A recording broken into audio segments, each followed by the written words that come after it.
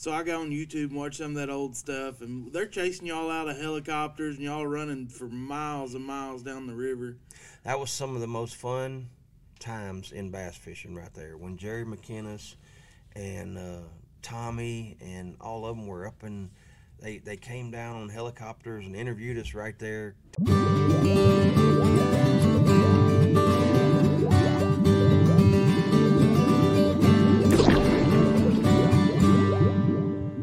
Hey everybody, welcome to episode 3 of Hunter Fishes Podcast, presented by Stick 5 Rods. Today I have one of my heroes in the studio with me, that longtime fishing pro, Mark Rose. How you doing, Mr. Mark? I'm good, Hunter. Glad to be here with you, buddy. Man, we're glad to have you here. Just to start, just tell me a little bit about who Mark is.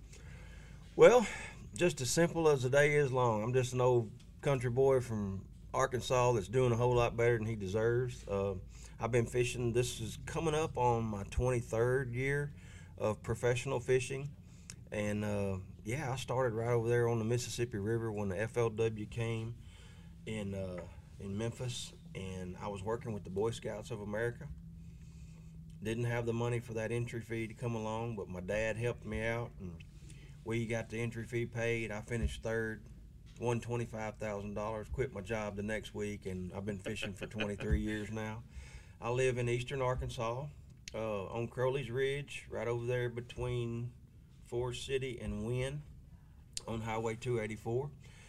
We used to live in West Memphis and Marion area, but we moved over there just to kind of get out in the country a little bit, built a little lake and bought a little bit of hunting ground over there, and you've seen it. You've been over there fishing close by. And yeah, we just wanted to get right outside of town, but yet close enough to Little Rock and Memphis to where, I got girls, so they're going to need something from the city all the time.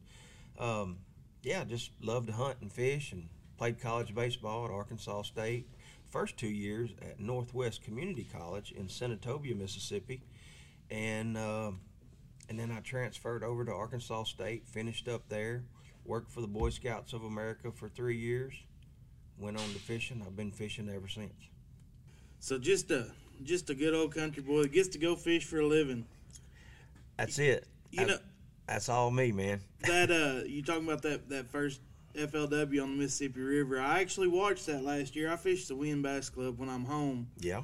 And they were going over there, and I thought I was going to fish. I ended up not fishing that one, but so I go on YouTube and watch some of that old stuff, and they're chasing y'all out of helicopters, and y'all running for miles and miles down the river.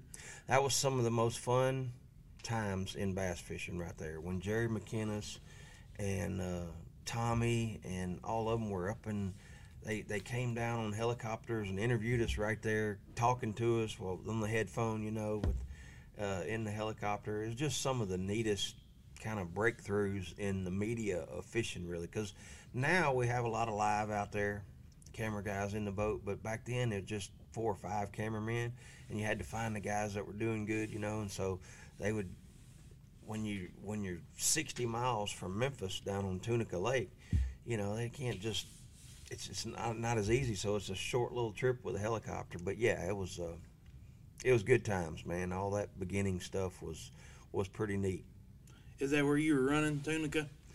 Well, in that tournament, there was a little old bar ditch just a little bit below Memphis down there that when the river was right, you could get in it with an aluminum boat. And at that time, there was no restrictions. You could take another aluminum boat if you want to. So I borrowed an aluminum boat the first 2 days of the tournament. Well, I borrowed it for one night, and then they told me that the guy that I borrowed it from said, "No, I'm going fishing the next day. You can't use it again." And I done made the cut. I was in the top 10, so I had to go borrow another one.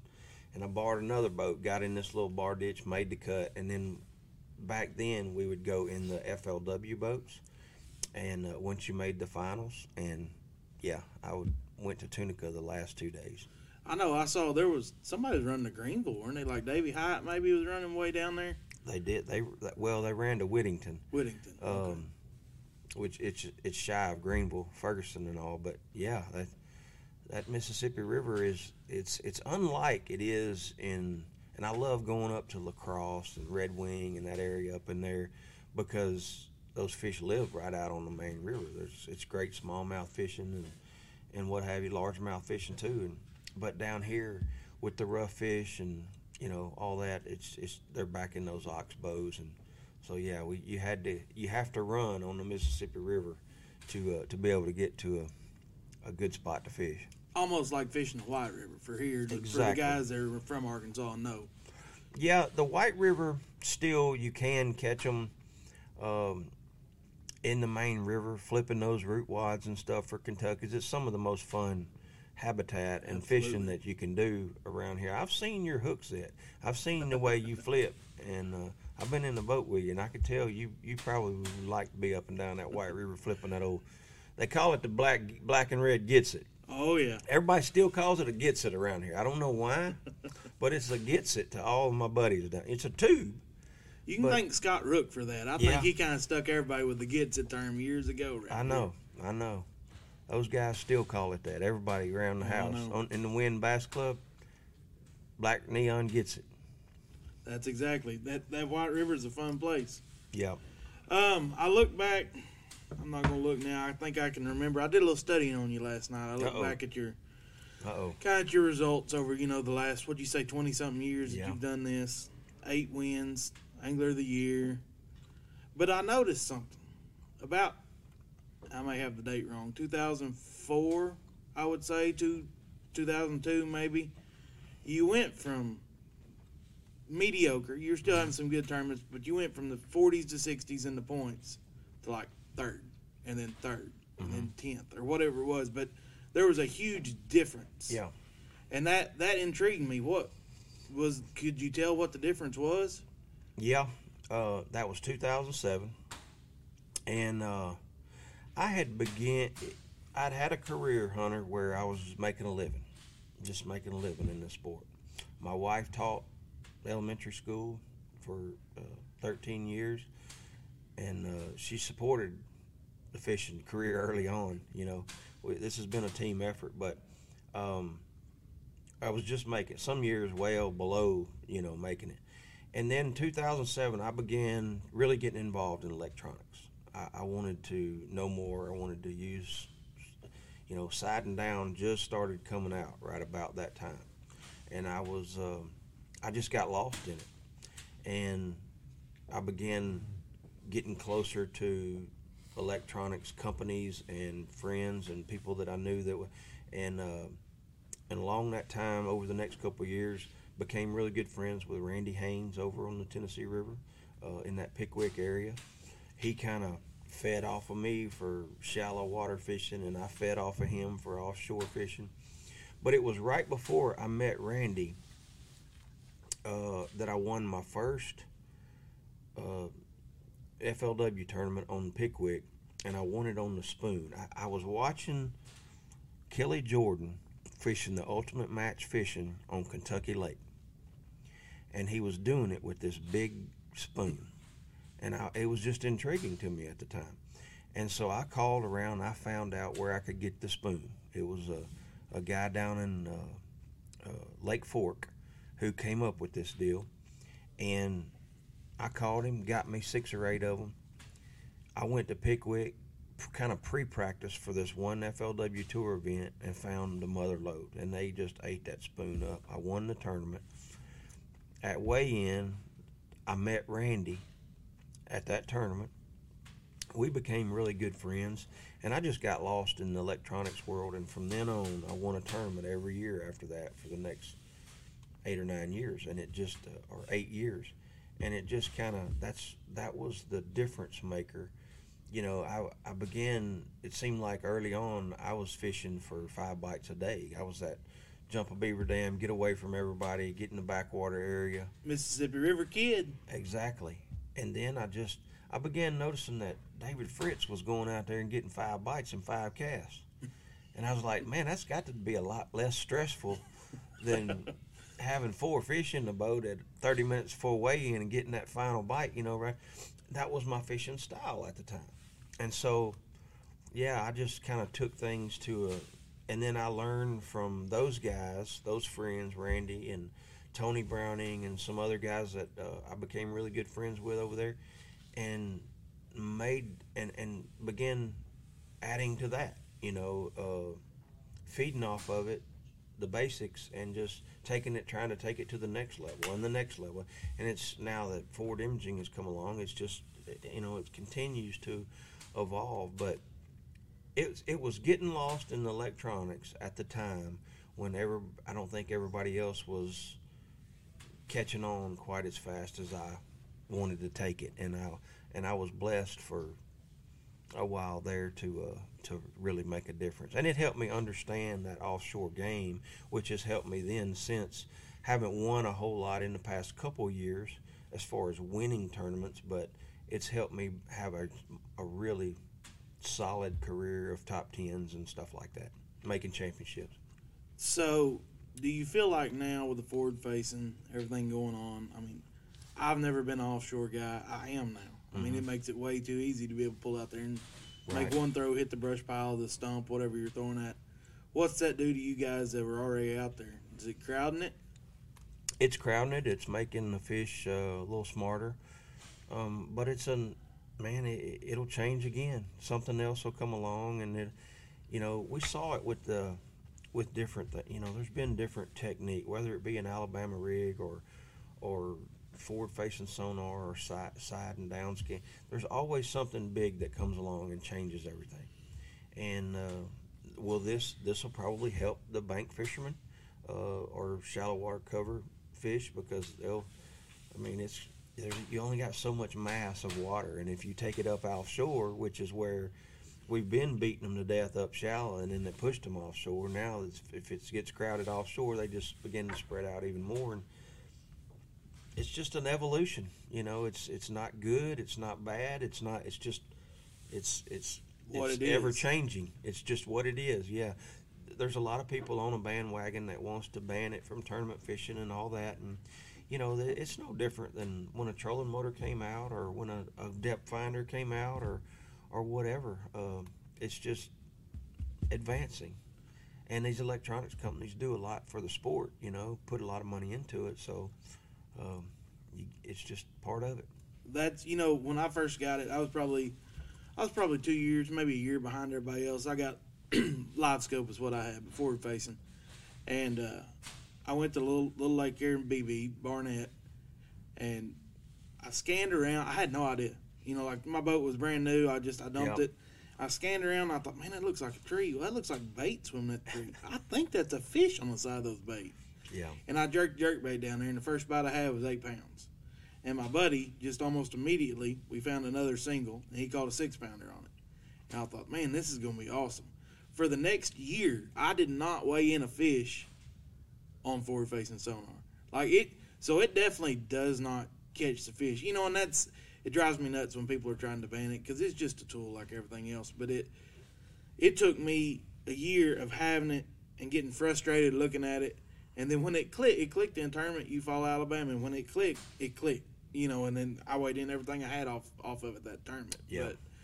But it's just a tool. There's times you got to turn that sucker off. Yes, and me personally, you. when I go shallow, it all gets shut off anyway, so it's quiet, and that's, I grew up fishing Arkansas River, and that's what I want to do. I want to be shallow, but that's not always what needs to be done to pay the bills either, Yep.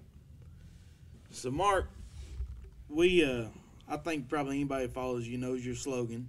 Your slogan is faith, family, fishing, in that order. And you and I both, have pretty strong faith.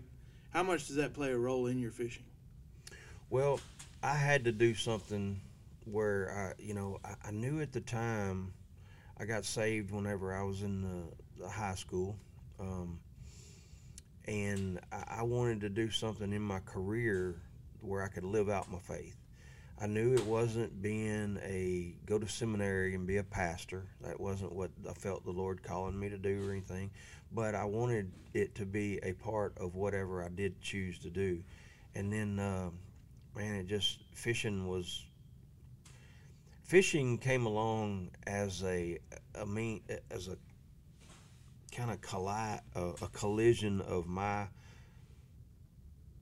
competitive spirit colliding with my outdoor passion, and then my faith. I knew that I could live out my faith in that, because I was free to, I was basically my own brand, and I could do my own thing, and I could live out and I could have some ministry. And I believe when we get saved, we all have a ministry. Whatever we're involved in, we have an obligation to be able to share the love of Christ with people. And so yeah, I was going to be free to be able to do that, and it was just it's a big part of what I do. I want to first and foremost share the love of Christ with people while I'm on this earth, while I am in this physical body here on earth. I want to be able to tell as many people as I can how much God loves them, how much He died for them, and how much He wants them to just put their faith in Him and allow Him to, pay that sin debt, and so that they will, be free and go to heaven. And gosh, that's so important to me. Whatever I do, I've got to be able to do that, because I know that's why I'm here on earth. I know that as sure as I know anything about. I may not know everything about fishing. I may not know everything about my relationship with my family and everything else in life, but I know that my job is to share the love of Christ with people. And so I had to do something where I could do that. And in fishing, it's wide open. Unfortunately, some professions, you just can't. They frown on that, and I knew that I couldn't be put in that situation. So, yeah, man, I've seen a lot of, been able to share the love of Christ with a lot of people, and some people get saved through all this. So it's been a neat deal. That's awesome. So, to me, practice makes perfect, and to be good at something, you have to practice. For my faith, it's going to church. Yep. Like that is part of reading your Bible is also part of Yep. it. But if you're missing that church on Sunday morning, that's a big part of my faith to keep me kind of my tank full, And how is it? Because I live the same life you do. I'm Right. gone a lot. How does that? I know you do Fisherman Church. We do it as well at ours. How does that affect your walk? That's neat that you say that, because we're in a century now, and we're in a time frame now where, and especially right after this COVID, that the church is really hurting, because people are seeing, or they're trying new ways to fulfill that quote unquote religion in their life. And it's not really about religion. Church, I'm like you. I like traditional church, because I can go there. I know that there's been a pastor that has been educated in the Word of God, and he's prepared a message for God's people to come and gather and worship Him. And I get something out of that message every Sunday. I get something, with being around other believers, encouragement, things like that. And so there's so many people now that say, well, I can do all that through listening to a sermon on television. Yeah, yes and no. There's something about the gathering of believers to come together and worship God, and you're learning, a pastor getting up there and teaching you in a group type setting. Man, it's just something that I'm like you. I need. It's how I grow, and it's a staple in your life. It helps, and you don't need to use it. It doesn't need to be a repetition.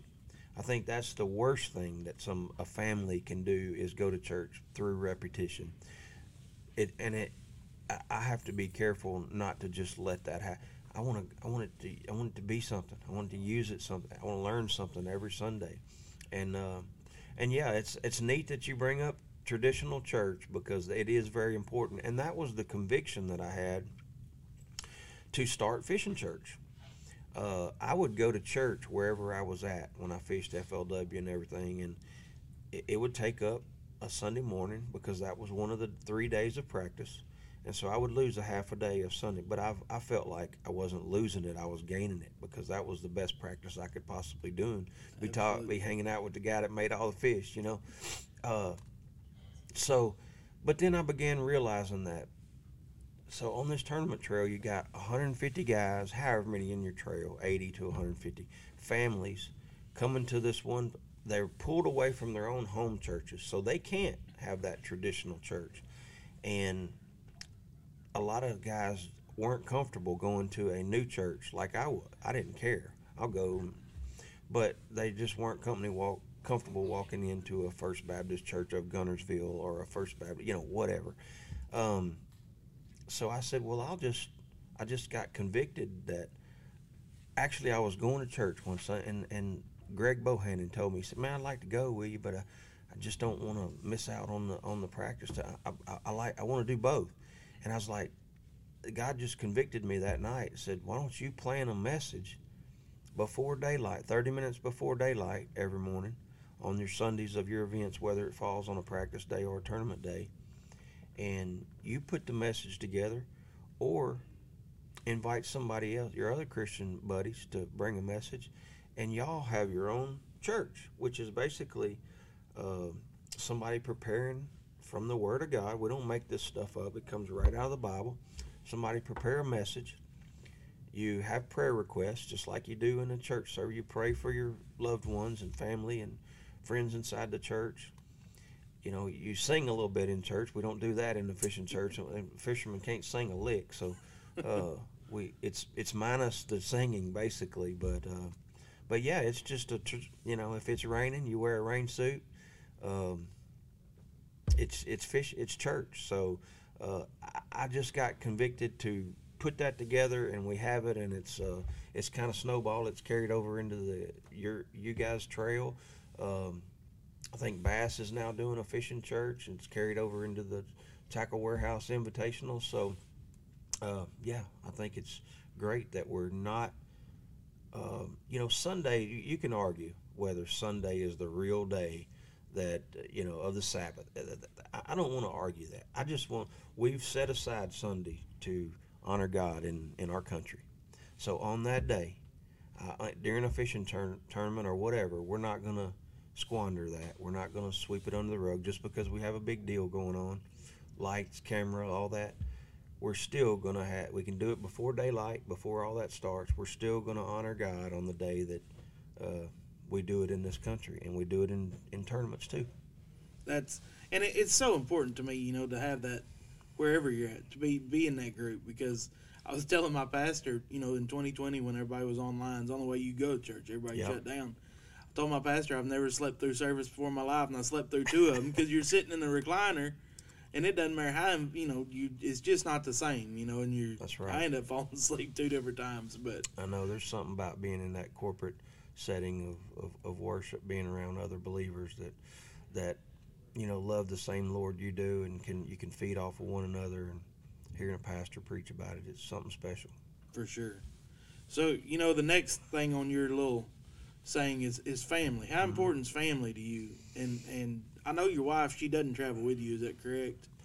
She doesn't travel with me because I've always had 2 girls in school. Natalie, she's 24 and married now and out of the house, but we still have Hannah Grace at home, and she's busy with a lot of things. And we were blessed along the 2010, somewhere around in there, for my wife to stop teaching and utilize her skills in education to give to my daughters to whenever they might be struggling with a certain subject or a problem or whatever. And so she's able to do that. She's able to handle a lot of the accounting, paperwork, scheduling, stuff like that for me. So yeah, Rose Outdoors is faith, family, and fishing. We Rose Outdoors is our business. That's our brand. We put everything under an LLC. So whether I'm speaking, tournament fishing, whatever I'm doing, it's all under Rose Outdoors. But the priorities are there. It's our faith. It's our relationship with God first, and then we try to put family right up there in its place, right behind God. And it's really important to all of us that I spend a quality time with, my wife and daughters, and they spend quality time with me. Anytime that we're going out in a tournament and there's 2 or 3 in a row, we try to make sure that we either meet in the middle, fly somewhere, and try not to let that 3-week span go without seeing one another. But it's easy in fishing because although you have to sacrifice some, what job do you not have to do that in? Because now this time of year we love to hunt, we love to fish, and we're able to do that. I'm at home 100% of the time, and so yeah. But we try to share the importance of spending time with family, and I think most people in this country get that. There's some that don't, but I think everybody they love their family. For sure. When I started traveling 2 years ago, and when I started, I didn't, it was just me and my wife, Andrea, and it wasn't that hard to leave. I love Andrea to death, but she was doing her own thing, working, and like we weren't together all the time anyway. So to leave for a week wasn't that big a deal, and then I've got Kinley's 19 months, and I actually had to fly home from Florida from a tournament so I could be there for her to be born. But, when she got here, now I've got this new one, Cassidy. It's about 6 weeks old, but, I remember the first time I left without him after Kinley was born, and I thought, my gosh, I don't want to leave. Well, matter of fact, I flew home, and the baby was born, Kinley was born, yeah, and I got on a plane that night and flew back to Florida and finished the tournament. And thinking, that she's not even a day old yet and having to get on a plane and leave, it was hard. But then really, when I had to leave for a week, it's like, man, it makes a big difference, And I'm fortunate they're young enough that they can travel with me, but it comes a time here in a few years when they'll have to be at home, be in school. But it definitely, without that family backing, I'm sure most of the anglers' wives are 100% supportive like mine, or you would never be able to do this, because it takes a lot away. You miss a lot of things. And yeah, a fisherman out here needs a good wife that understands this lifestyle and supports it and all that. And it has its downfalls, the time away and things like that. But there's a lot of pluses that kind of outweigh them too, in the fact that we're home. When we're home 100%. That's right. And so if you look at if you average out the time, it's just as good or better as a 9 to 5. Two people working and trying to make ends meet there. That's and that's what we've talked about. I'm home a lot when I need to be. And sometimes you can't control it. Most time you can. Out of 2 kids, I never missed a baby doctor appointment with my wife going to them. So you Right. couldn't do that working 9 to 5. You'd miss some. There's no way you couldn't. So Hey, and there's times whenever we need to be gone. Give them women some time off. that's right. Let me tell you something. That's a healthy relationship right there, buddy. Go fishing some days and let them have their days with the girls' time and stuff like that. It's I've always said that my wife and I are the epitome. We are the blueprint of opposites attract. She didn't grow up hunting and fishing, anything like that, and she supports me doing it and doesn't have any problem at all. And I don't have any problem with her doing the things that she likes to do. But she's not a big hunter fisherman. They can be schooling 5-pounders all around the boat. She'll go out there and fish 5 minutes, catch her 2 or 3 of them. She's reading a book, sun tanning. I always say, if it's 70 when we start today, 70 when we end, a light breeze, nice and sunny, and schooling fish, Andrea will last a couple of hours before Right. she's ready to go in. Yeah, my wife's 10 minutes. But she said she would never marry somebody that fished and hunted as much as her dad, and I believe she married somebody that fishes and hunts more than her dad does. Well, Mark, let's get back on the fishing a little bit. MLF, Bass Pro Tour, 5 Yeah. fish limit coming up. What do you think? Man, Hunter, it's been a hot topic for a couple months now since I think MLF officials and the staff just wanted to. There was so much requests from fans and some of the anglers of getting back to that traditional 5 fish, mainly so people could understand it better. The biggest downfall I think that people had with MLF was changing too much change all at once. You had the cups, you had knockout rounds, you had championship. How do you get there? How do you advance to sudden death? And it was just all that stuff that people just didn't get. So it's just taking it back to the 5. The same guys are going to do good, man. Absolutely. When we came over here, the same guys that did good in 5 fish tournaments did good, catching a bunch of. Because let me tell you something. I've always wanted to catch the biggest fish that I could, even when I was fishing all I could, catching all I can. every now and then you go to a lake like a Table Rock or somewhere like that where you might could put a Ned rig on and just wear them pound-and-a-half spots out. But for the most part, the Eufaula's and the Gunnersvilles and all that kind of stuff, there's enough 3, 4, 5, 6 pounders in there to where, man, you got to go after them because they add up. A 6-pounder adds up a whole lot more than 3 2s, and it takes you a whole lot longer to catch 3 2s than it does a 6. That's right. So it's going to be the same. You'll see a little bit, I'll pack more of those swim baits, maybe a glide bait or 2 now, bigger top waters, might have a few less drop shot, Ned rig-ish stuff, but for the most part, it's just fishing, man. It's going to be going out there and doing the same thing we've been doing. It's not going to change a whole lot, really. That's, you see, there was you saw some excitement over it. I think you heard rumors some people leaving, to go different ways, and then you see them back in there. Maybe that turned some people around. I know Timmy Horton retired and then came back. I know. He couldn't stand it. It'd be hard to walk away from. Man, I couldn't imagine retiring right now. And I'm tired of the travel. That wears me out. I get burnt out a little quicker. It used to be November I was burnt out. Man, I didn't want to see a bass rod till February. Then it started being October. Now it's on up into July. But I still couldn't imagine not doing it. I still have so much salt left and still healthy enough to, I may not sound like it right now to all you folks. I got a cold and congested, but yeah, I still have enough salt left to where I feel like I'm going to be able to. My goal is to fish till I'm anywhere from 58 to 60. You're not going to be a Rick Clunn? No. 75? No, I'm not. I'm going to do it till I'm about somewhere between 50 and 60. Y'all will see Mark Rose just kind of fade off into the sunset. And I'll be like George Cochran. You won't hear much out of me anymore, Hunter.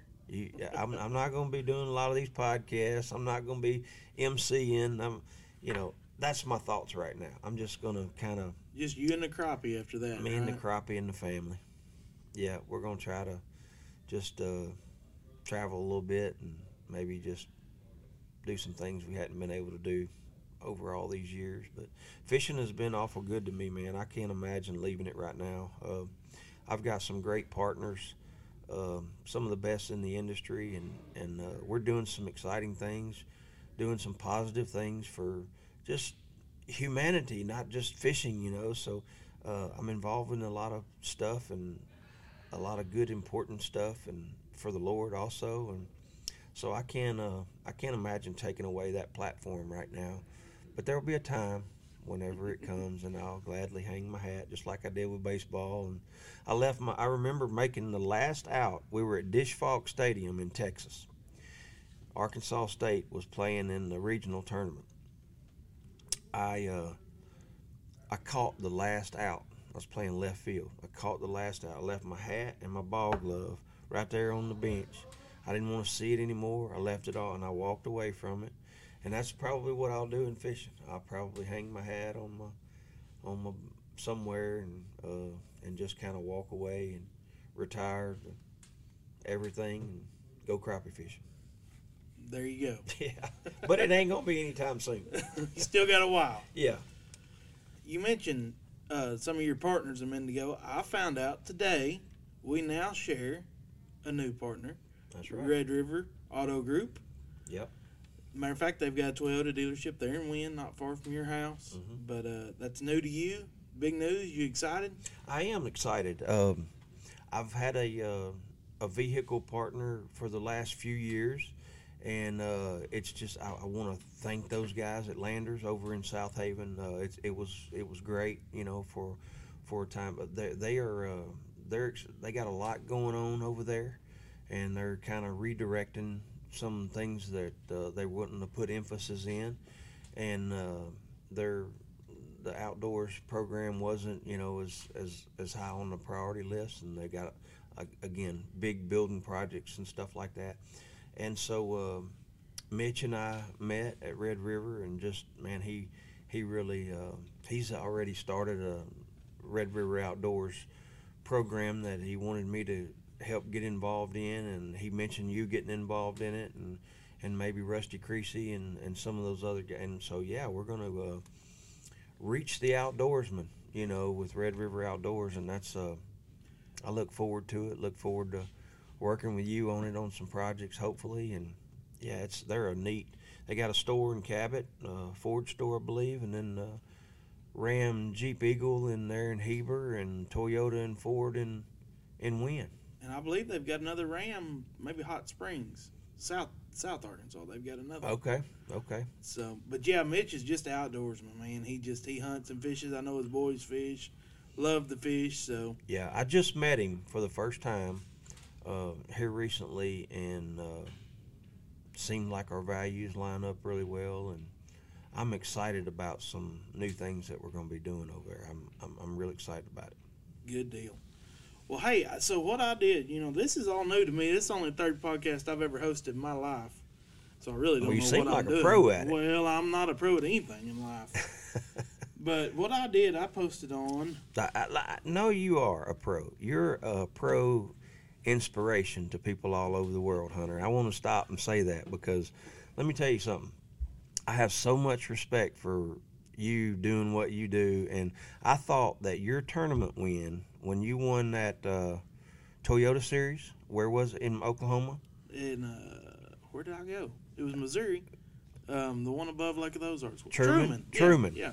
When you won that, I posted on my social media that I felt like that was the most inspirational, biggest tournament win that anybody has ever done in the history of fishing. And I use those big words, in the history of fishing, because let me tell you something. Whenever you have the disabilities that you have and you're competing against everybody else in the field that has 100% of their physical ability, and for you to have what you have and for you to come out on top of all of them is unbelievable to me. And I still think that it's the biggest, most important, most special thing that's ever been done in the history of bass fishing. And that, in doing that, you're an inspiration to a lot of people. And I truly believe that. You love the Lord with all your heart. You give him the praise for it. And you don't complain. You came over there. You shot a whole fishing show with me one day, and you didn't have me push you anywhere, and you shot a bow on. What you can do and the disabilities that you have is unbelievable to me, and I'll always say that that win was the most important win. So, yeah, you are a pro, and you're a pretty doggone good inspirational influence on a lot of people in this country. Well, I appreciate that very much. You bet. So what I've done, we'll see how this goes. You may not want to answer these. I don't know. So I posted, I'm trying to figure out how to do this and hold my mic here. I posted on my social media last night that I was going to have you on. And I said, let's ask Mark Rose some questions. Uh-oh. So, that's what we're going to do. I'm going to go over here to Instagram. I don't think there was... My daughter has a boyfriend. I don't think there's a couple on Instagram here. I don't. Okay. Your testimony, that was the biggest one on Instagram. Would you?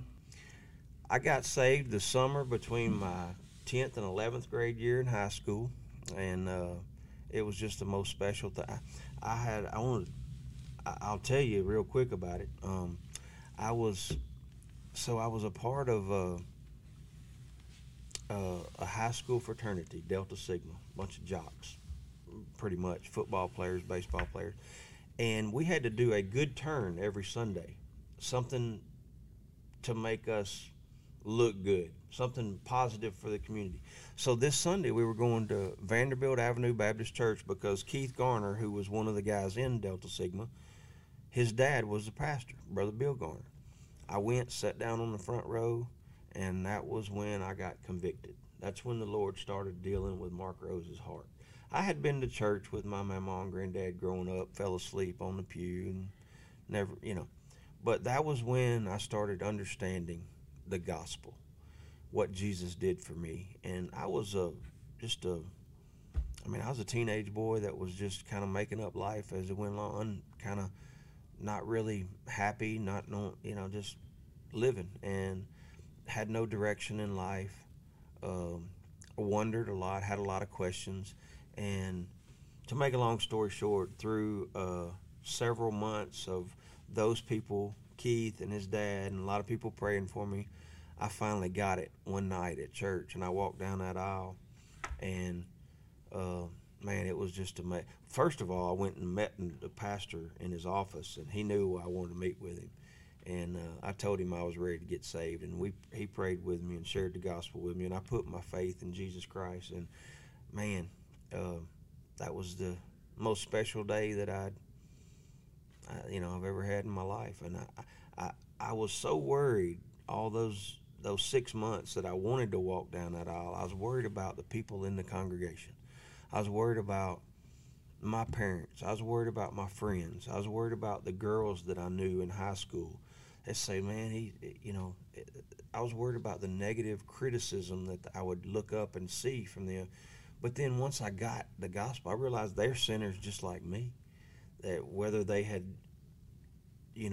received Christ or not, then they're to get to heaven, they're gonna have to do the exact same thing. And I just understood, and man, I just had so much peace after that.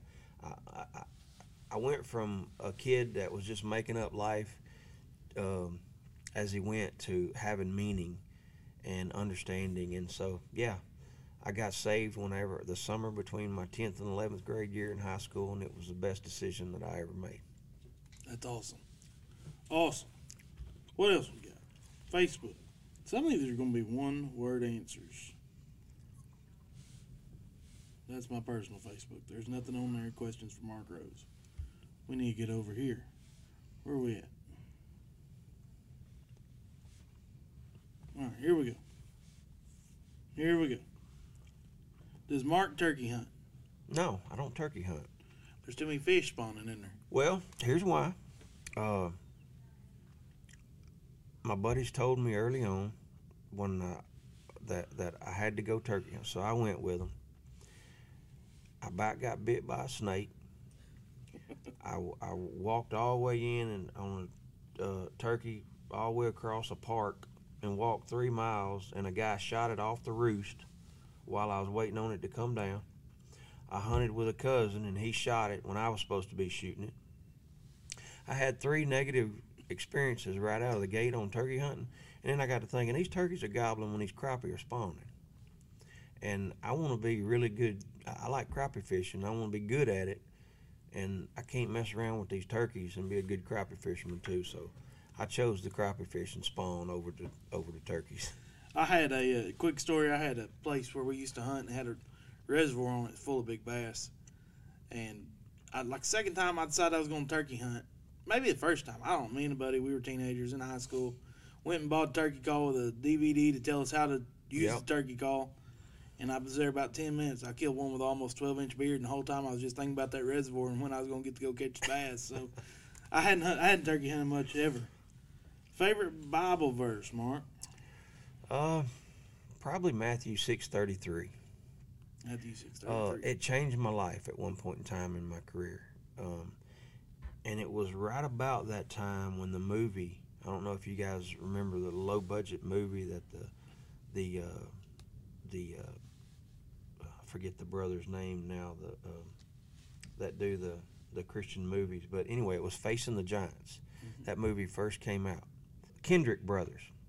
And they still continue. You've seen Overcomer and Firefighter and some of these other movies that have, anyway, that movie came out, and Matthew 6:33 was either preached to me or I heard it I think it was at a revival at my church. Scott Smith preached on it the same week that I saw that movie.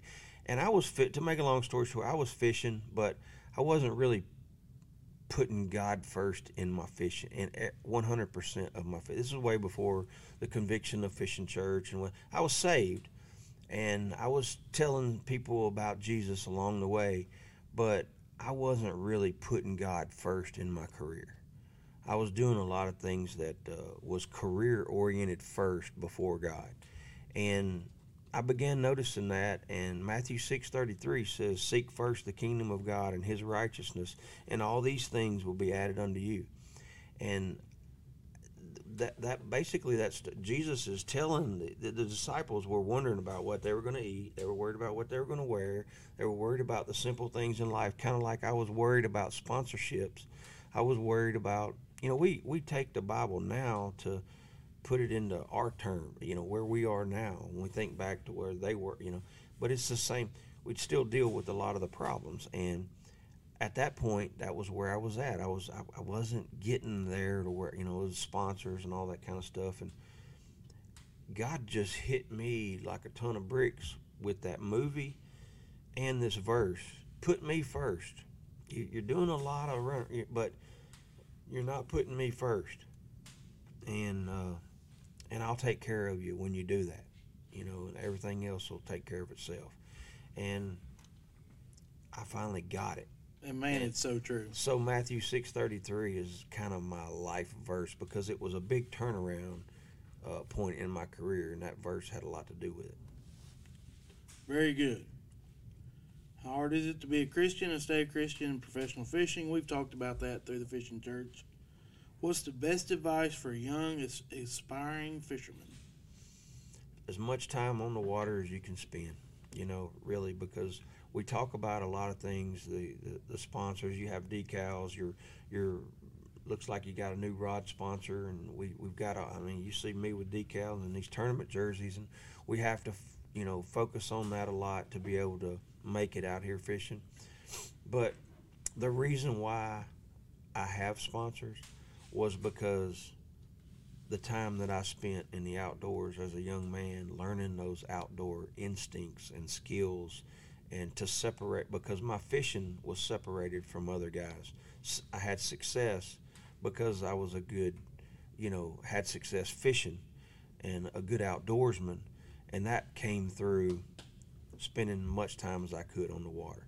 If you may have rich grandma and rich grandpa and rich parents and can supply you with the best of the best out there and pay the entry fees and get you all the best equipment, but when that river's going to rise, the weather's going to change, the conditions, you're going to switch from different species from time to time and see different water clarities, and you need as much time on that water as you can spend crafting your skill and honing that skill.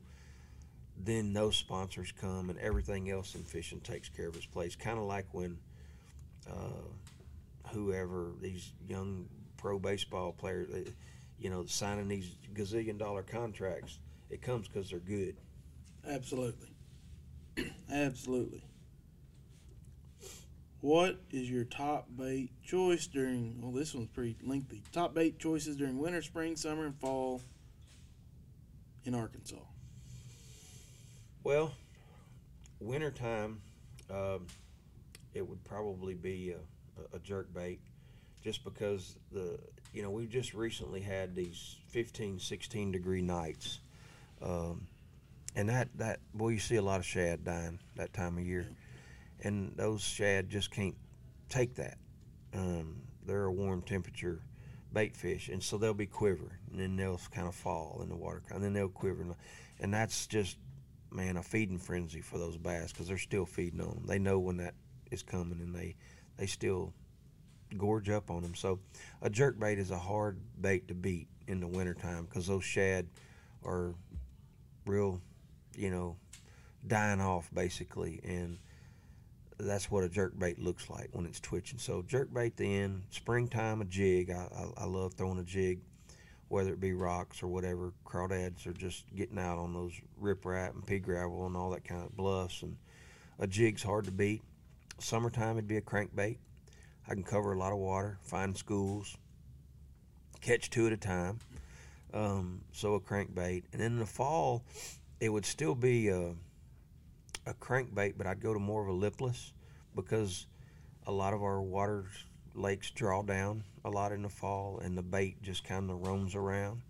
And a lipless, like a red eye shad or something like that, is a bait that I can cover lots of water and find the fish that are roaming on schools of shad. That and a topwater bait in the fall. Got to add some excitement with the topwater bait. That's right.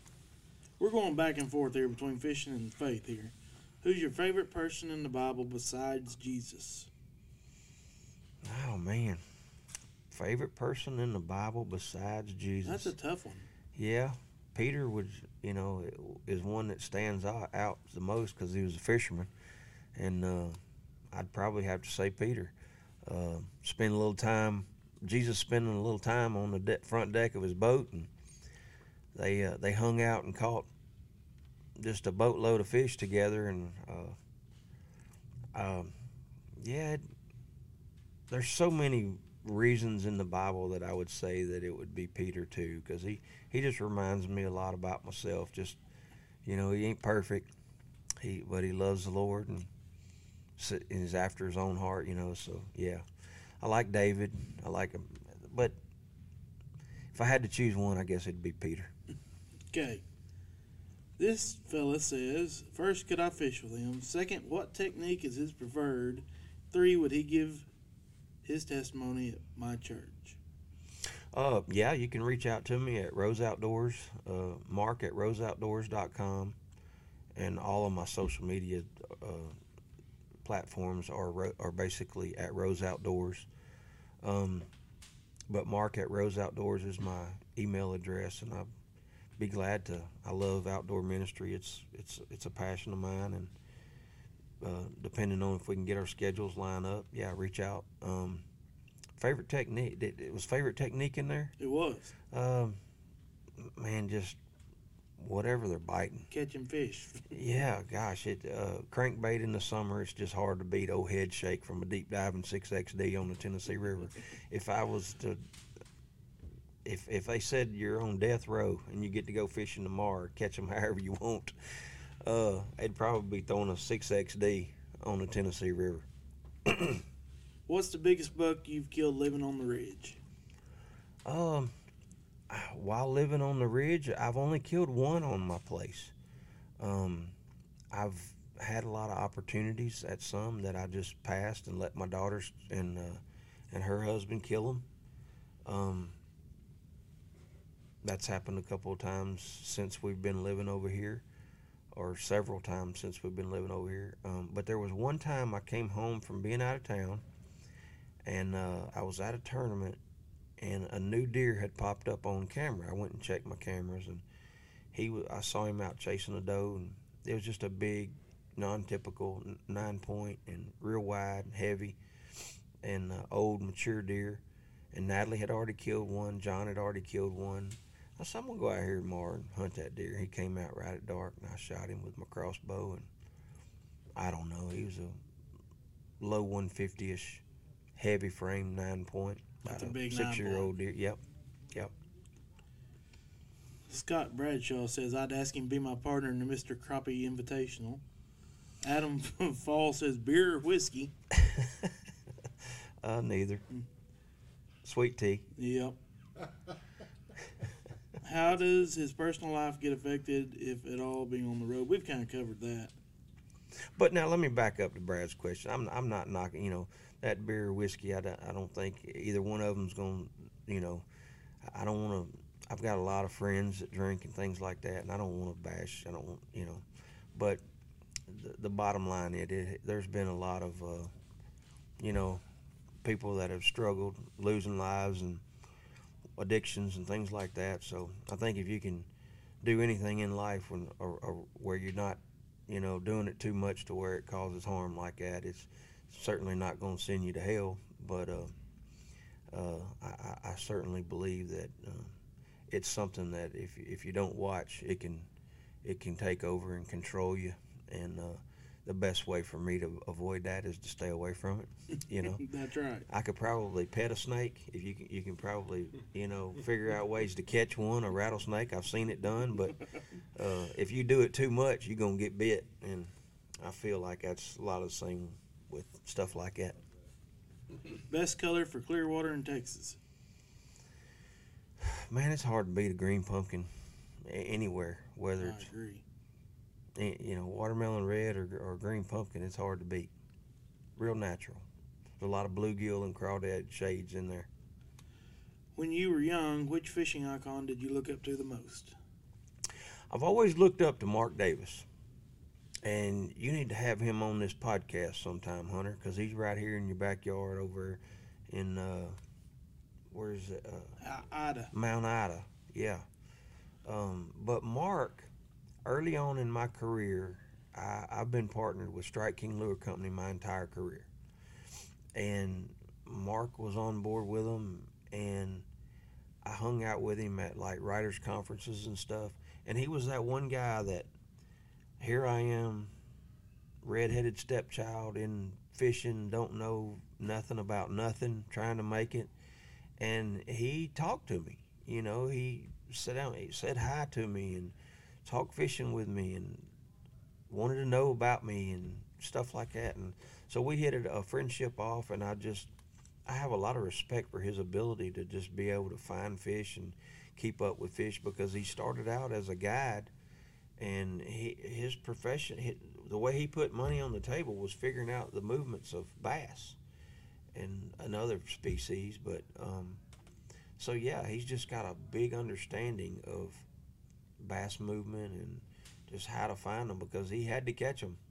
It was more, he had to catch them more so then than just tournament fishing, because if he didn't put his clients on fish early on, then, and he didn't have the forward-facing sonar and stuff, he had to really get in tune with his outdoor skills and instincts. And so yeah, Mark was just always one to take the time with me, and there's been others who have helped me a lot. You know, Kevin has really, people think that Kevin Van Dam is this Yankee and that he's cocky and stuff like that, but you wouldn't believe the heart of Kevin Van Dam, and he has spent a lot of time with me and teaching me about the ropes of the business side of fishing. So there's been a lot of them, but if I just had to throw one out there, it'd be Mark Davis.